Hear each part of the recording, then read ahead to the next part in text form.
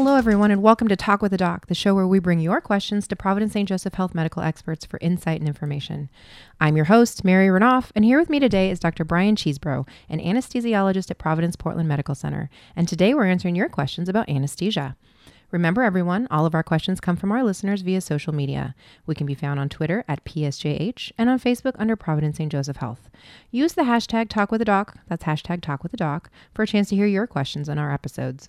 Before we start, I want our listeners to know that the information provided during this program is for educational purposes only.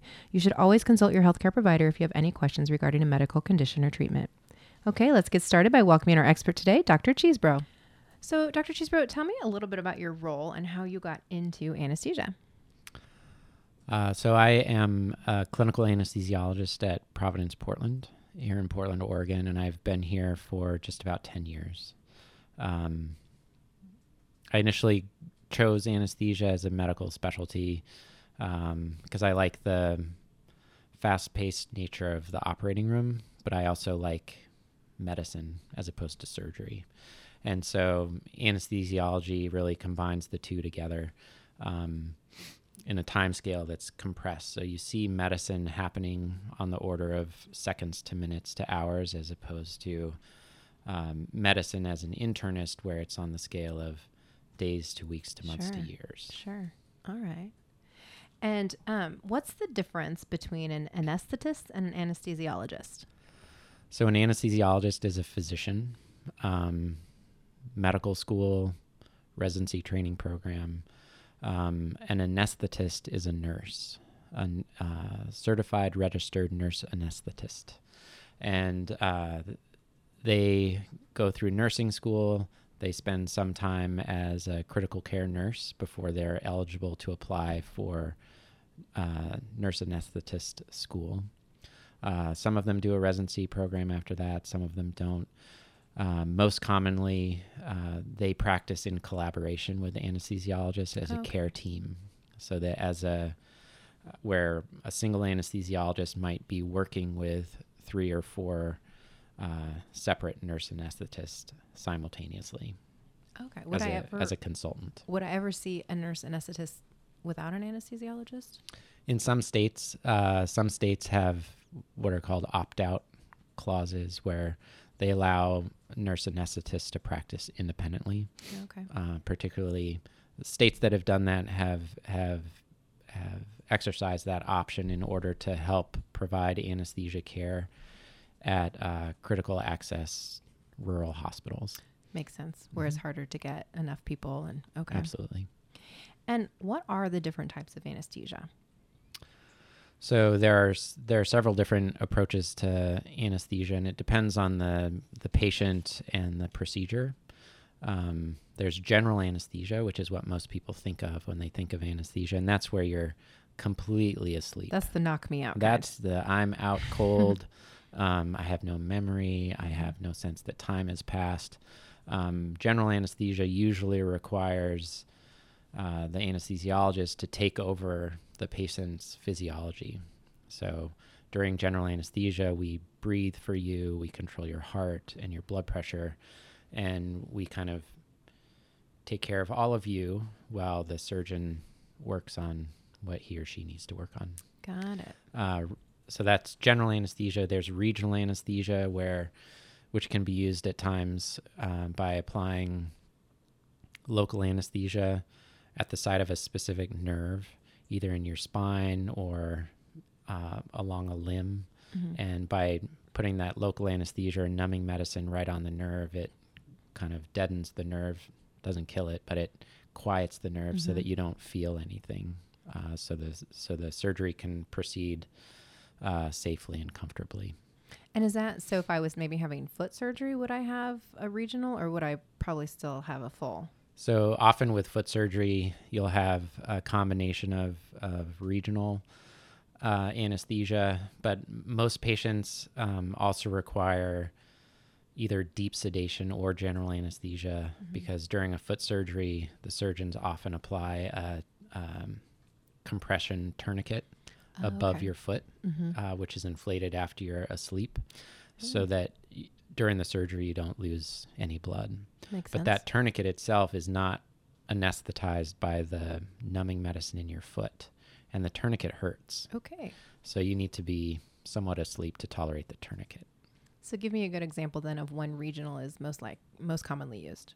So I'd say the most common surgery that's performed under regional anesthesia is cesarean section. Got it. Okay. Makes sense. Mhm. Makes sense. So I'm going to ask the question, when you are going for the quote unquote knockout and they do the countdown, what do people normally get to? That's good. So my favorite patient who demanded the countdown went 10, 9, 9, 9. And so I didn't know later to give him 9 or 7. I gave him 9 because that's kind of what he's got stuck on. But that's about as far as people usually get. Okay. Everyone fights, or a lot of people fight, but no one wins. Got it. Well, it makes sense. Well, and frankly, I would want to go under as quickly as possible, I think. Absolutely.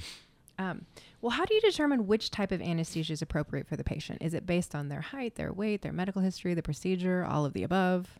It's mainly their medical history and the type of procedure. Some types of anesthesia are just too much for someone with congestive heart failure or severe lung disease or things like that. Similarly, some types of procedures just general anesthesia is the only safe option. So it's a combination of both. And then if there's no safety benefit, either to benefit the patient due to their medical history or the nature of the procedure, then it becomes what the patient's most comfortable with and what they want. Okay. And so if there's a clear safety benefit, I'll tell people and I'll kind of steer them to that option. But if it's 6 of one, half a dozen of the other, I'll be honest and tell them that, and I'll say, what do you want? I can do whatever you want. And do you get people asking you for specific types of anesthesia and for specific purposes or reasons? A lot of people want either as little as possible or to be totally out. Okay. Right. And when it's anesthesia is scary for people. It's scary to come into the hospital. It's scary to have a surgery, and certainly they're meeting us in person the first time right before they go into the operating room, and that's they're giving up a lot of control to a stranger, and that's intimidating. So a lot of people don't want as little anesthesia as possible. Other people are concerned with the effect of anesthesia on their mental clarity afterward. So we factor that in, particularly for the elderly. Those are the main drivers of patient selection. I do know, though, that you're very focused on the kind of environmental impact of anesthesia. And so you've been focusing a lot on how do we kind of cut down the carbon footprint of that. So are you starting to see more people ask about environmentally friendly anesthesia options? Recently, yes. There was a recent OPB article about that. And as a result, the public has gained some awareness about the environmental impacts of varying forms of anesthesia. And that was it was very reassuring to me the first time I had a patient come back and ask me, now you're going to use the least environmentally toxic form of anesthesia, aren't you? And I said, yes, of course. And then you kind of like did the high five. Yeah, exactly. That's awesome. Well, we have a lot of questions that came in from people. This one is really good. Can people actually be allergic to anesthesia? A true anesthesia allergy is extremely rare, but it's possible. And anesthesia isn't one medication. It's many that combine to make sure that patients are safe and comfortable. So being allergic to the true anesthetic is very unusual, but there are other medications that are routinely used during the course of an anesthetic that some people are allergic to. Okay. Well, how about this one? Can I build up a tolerance if I have too many surgeries?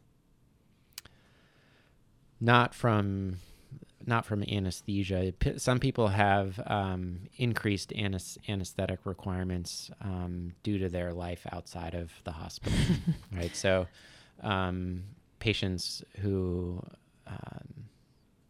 drink a lot of alcohol require more anesthesia. Certainly patients who take chronic opioid medications require more anesthetic and more pain medicine around the time of a surgery. But just because you've had one surgery doesn't mean that you're going to need more anesthesia the next time. Okay. Usually your tolerance to anesthesia is what it is, and it's what it will be. And do you get a lot of that information from the patient chart? Or I know you said you meet people face-to-face the first time, but you actually try to talk to them a day before the surgery as well, correct? Yeah, our practice here in Portland, I'm part of Oregon Anesthesiology Group, and our practice is that we call all of our patients the night before. And we get, mainly it's to kind of go over the last minute instructions and provide in broad strokes what the next day will be like. But really it's really to reach out and address any specific concern or fear the night before. Patients tend not to sleep well the night before surgery. So, and if they're not sleeping well because they're scared, then we like to try to allay their specific fears so that they're comfortable as they get to the hospital as well. Sure. Well, you mentioned people maybe who are on chronic pain medication or something. How far before the surgery do you have to stop taking medications? That is a complicated question. I bet, right? Because it really depends on the medication and why you're taking it, right? Pain medicine is kind of its own separate deal.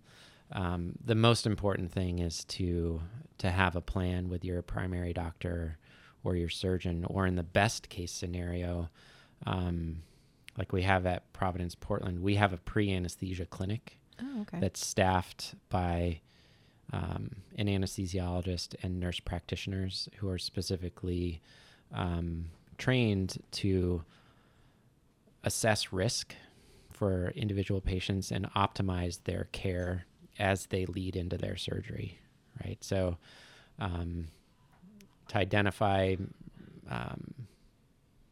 clinical problems and get them treated to minimize the risk. And then a lot of those, that's the best place to go in terms of getting specific advice on, well, you need to stop this medication, you need to make sure you take this one, you need to wean down on this one. But in broad strokes, I would say the classes of medication that you really need to be careful about and get some direction from your physician prior to surgery are blood pressure medicine. Blood thinners too, right? Blood thinners for sure, and diabetes medicine. Those are, and insulin. And how do you manage your insulin leading into a surgery? You don't want to do that on your own. You need to do that under some medical direction. Yeah, I'm not going to go out on that one and make my own decisions. Yep.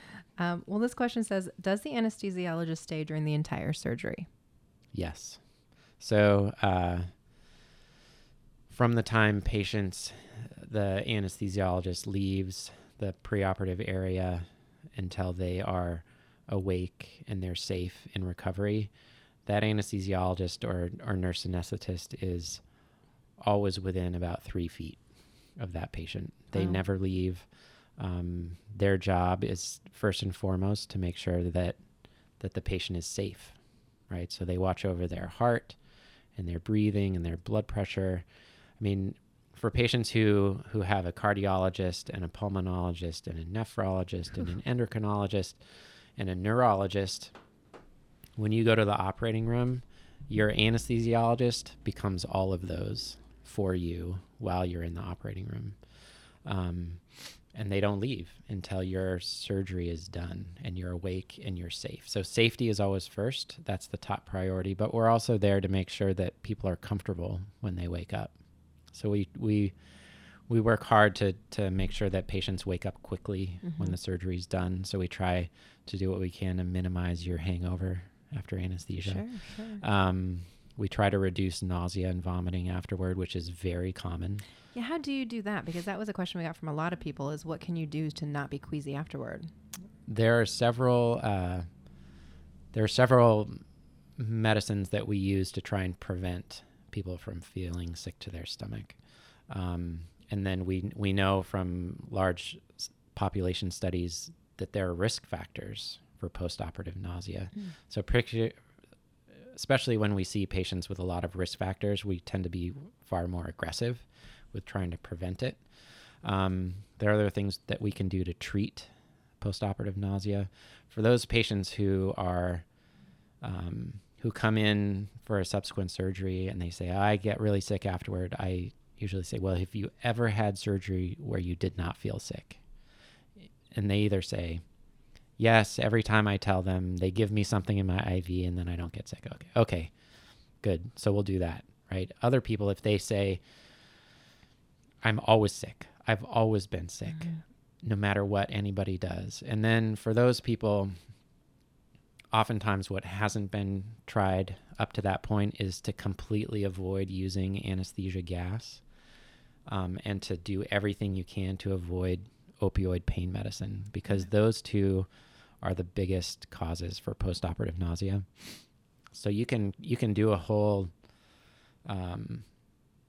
course of anesthesia entirely based on your IV, and your risk of nausea is almost zero. If you avoid using opiates and use other types of pain medicine instead, then you've just reduced your risk by many orders of magnitude. So for people who come in saying, I'm always sick, then I shift and I try and do a really nausea focused anesthetic. That's a lot of focus. That's really nice. You said there's some people that are at higher risk for nausea. What are those risk factors typically? Women. Okay. With a history of motion sickness or previous nausea. Well, I'm out. Yep. I'm 2 for 2. 2 for 2. The use of opiates around the surgery. So if it's a surgery that you anticipate the need for opioid pain medicine to control the pain. And then I almost hesitate to say the last one, but it's non-smokers are at a higher risk. It's really? not a reason to Don't start go smoking. smoking. You heard it here. Do it's not not smoke. a reason to start smoking. But for whatever reason, it's probably a smokers have bad lower thing. risk. It's probably because they've like deadened something through the smoke. Let's just say that. Okay. Yeah, probably. Well, let's go back to questions. Let's see. How do I best prepare for anesthesia? I would Listen to your advice. Yeah, I would. I would trying to figure out how to say that well. I would ask your surgeon what his or her recommendations are leading into the surgery. I would reach out to your primary care doctor. If you're having surgery at a facility that has a pre-anesthesia clinic, I would ask for an appointment or a contact from that clinic. Our clinic at Providence Portland doesn't see every patient physically, but the goal is that eventually they will touch every patient, either via phone call or a visit, whatever is most appropriate. But getting advice, it's not something that you should just stroll into. We're not winging it. And think that it's all fine. Perioperative medicine, which is kind of what it's the medicine surrounding your surgery. It's how do you prepare, it's how do you take care of patients in the operating room, and then it's how do you take care of them afterward. That is a subspecialty of anesthesia that is rapidly evolving, and it is worthy of its own fellowship at this point, and it's worthy of its own specialty, in my opinion. Well, you just talked about, talking to your surgeon, talking to about your primary care physician, which on this show, we always encourage people to have a primary care physician. It makes a huge difference. What about trauma surgery? Is like the ER surgery different from an anesthesia perspective? Because maybe you don't know enough about the patient. Yeah, trauma surgery and trauma anesthesia, it's a separate game for sure. It's you're doing whatever you can with whatever information you have or don't have. And a lot of times, those are particularly challenging cases because we're often diagnosing chronic medical problems during the course of the operation, which the patient knew about, but we didn't know about as the procedure started. And so those cases are difficult. without question. There's a lot going on. Well, it does sound very nerve-wracking. Well, we're going to take a quick break, and when we come back, we're going to be joined again by Dr. Brian Cheesebro talking about anesthesia.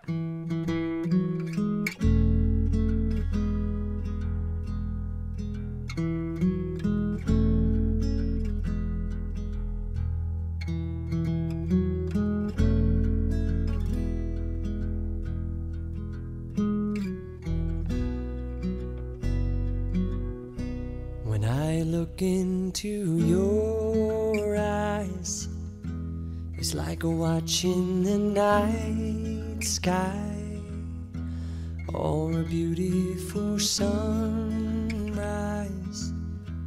Oh, there's so much they hold, and just like them old stars, I see that you've come so far to be right where you are. How old is your soul? Well, I won't give up on us, even if the skies get rough.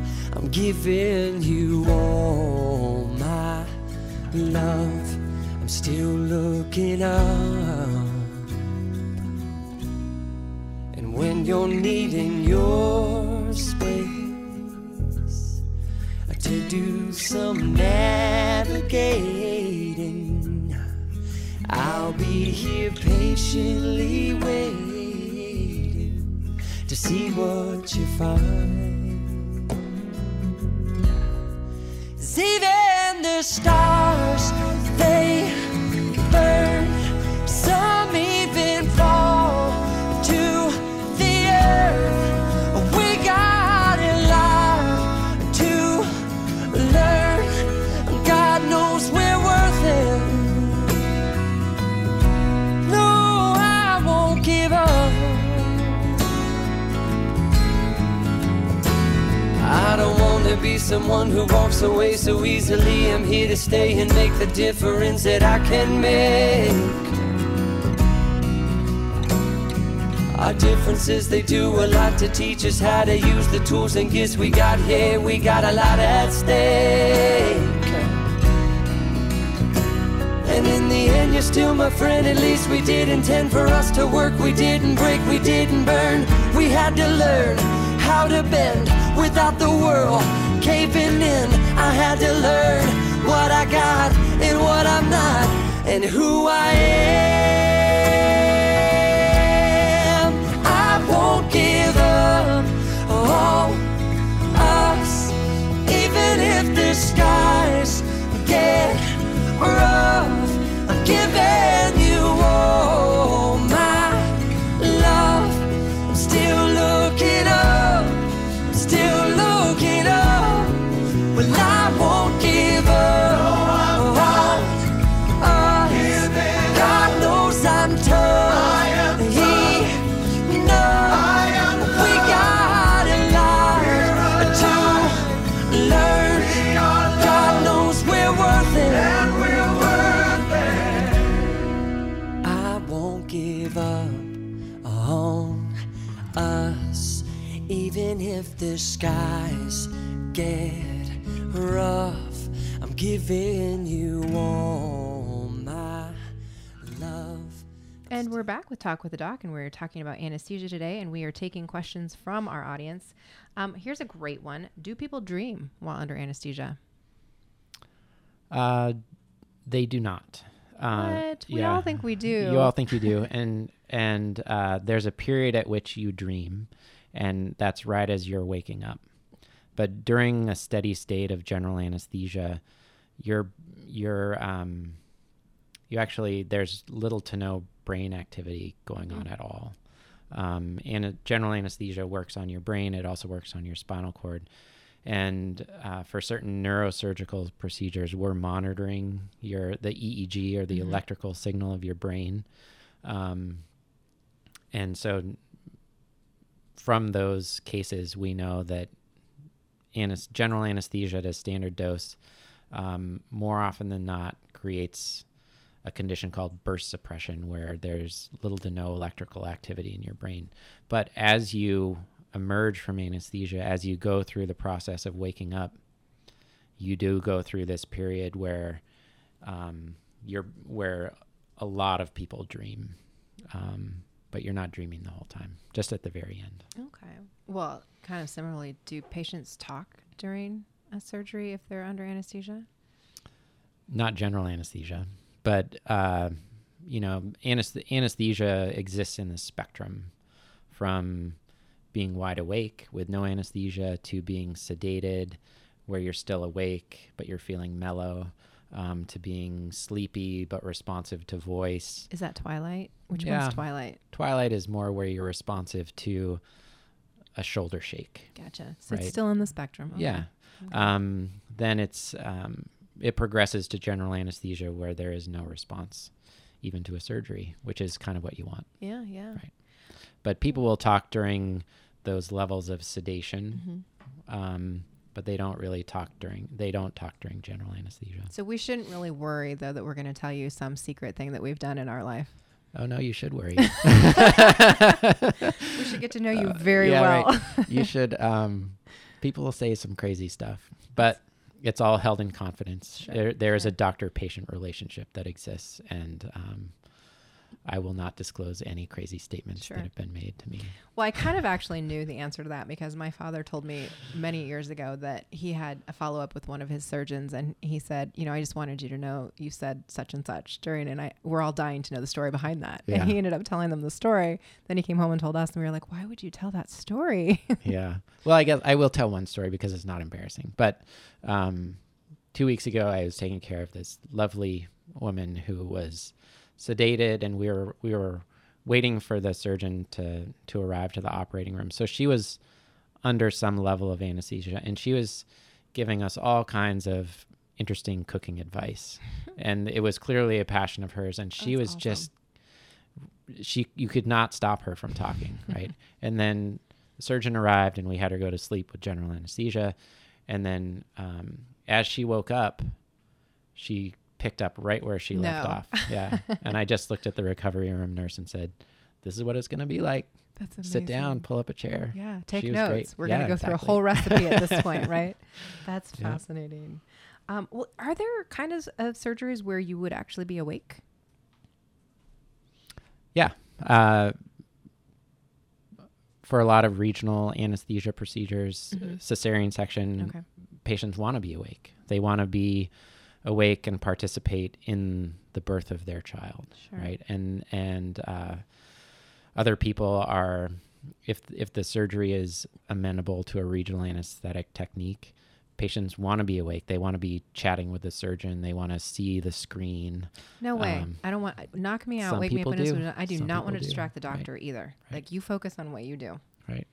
Wow. Kind of the most extreme version of awake surgery is there are certain kinds of brain surgery where we have to wake patients up in the middle in order to test their brain function Make sure during they the can surgery. still say words, that sort of thing. Exactly. I mean, we've always seen it on the movies, right? Exactly. Yeah. Well, that I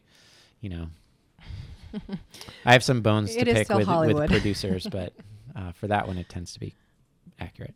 Well, this question says, is there a maximum amount of anesthesia that can be given to a patient? Well, you can certainly overdose on anesthesia in the moment. It doesn't build up cumulatively over your life, but an overdose of anesthesia eventually results in cardiovascular collapse. Oh, okay. A drop in your blood pressure that becomes so dangerous that your heart stops. That is extremely unusual. But that would be an anesthesia overdose. So I'm sorry, but your job seems really stressful to me. I mean, you've got lives in your hands. You've got all these different factors. Is there like a career expectancy? Like people do this for 10 years and then say, I'm going to do something less stressful? Or is this like a passion that you just play out through your entire life? Everybody's different. When we're as medical students and when it becomes time for us to kind of select our subsequent medical career, be it internal medicine or anesthesiology, or my wife is a radiation oncologist. When it comes time to make that decision, a lot of people don't really know the true reality of what they're getting themselves into. None of us do. None of us some do. of us decide we want to be pharmacists, and then we change our mind and go into marketing. I'm just saying. Just saying, right? So there are certainly people who enter the field of anesthesiology and then realize that it's not a good fit, and then they kind of self-select out. But for the most part, I'd say people who love it stick with it, and they've self-selected to be able to manage that fear in the operating room, because it does happen. It's a lot. You've got a lot. Well, this question kind of makes me laugh. I don't know why, but do I need more anesthesia if I'm heavier or taller? The IV-based anesthetics are dosed by weight in general. Well, then it's a great question. So when general anesthesia is induced, we get people to sleep with medicine through the IV. So that initial dose is usually dosed by weight. Okay. I kind of personally, I dose it to effect. I give a weight-based dose, which, because everyone's physiology is different and not everyone needs the full dose by the book. There are a series of reflexes that you lose as you enter general anesthesia. And I test all of those before I do anything else. But yeah, the IV-based anesthetics are by the book, dosed by weight. Inhaled anesthesia gas doesn't matter how much you weigh or how tall you are. All right. Well, why is it that some older patients are more at risk for complications with anesthesia? Or is that a fact? Sure. The elderly are at higher risk based on what kind of medical conditions they bring in. The older we are, the more medical conditions we've collected to that point. So if you have heart disease, if you have lung disease, if you have pre-existing dementia or pre-existing strokes, those are all things that we factor in. And a big part of anesthesia is not keeping people asleep I'd say that's the smallest part of the job. The biggest part of the job is looking at a patient like that and looking at all their medical conditions, assessing their risk for the surgery and anesthesia, assessing whether there's more room to optimize that risk or to reduce that risk. And if there is room to reduce the risk, then we postpone the surgery to reduce the risk. If there's nothing we can do to further reduce the risk, then it becomes a conversation of, this is your risk. Do you accept it? Right. And as long as everyone understands the risk that we're taking, the surgeon, the anesthesiologist, and the patient, we all have to be on the same page in terms of risk assessment. And it is what it is. I mean, someone with congestive heart failure has a higher risk than someone who doesn't. That's just that makes sense. Nature of the beast. Yeah. Wow. Well, the work you guys are doing is great. I love this. This was super helpful. I'm sure a lot of people got a lot of answers that they had questions for. So thank you, Dr. Chesebro, for joining us today on Talk with the Doc, and to everyone for listening and sending in your questions. We look forward to future topics with more experts from Providence St. Joseph Health. Make sure to follow us on social media at PSJH on Twitter and on Instagram, and under Providence St. Joseph Health on Facebook. To learn more about our missions, programs, and services, visit future.psjhealth.org. Thanks for listening.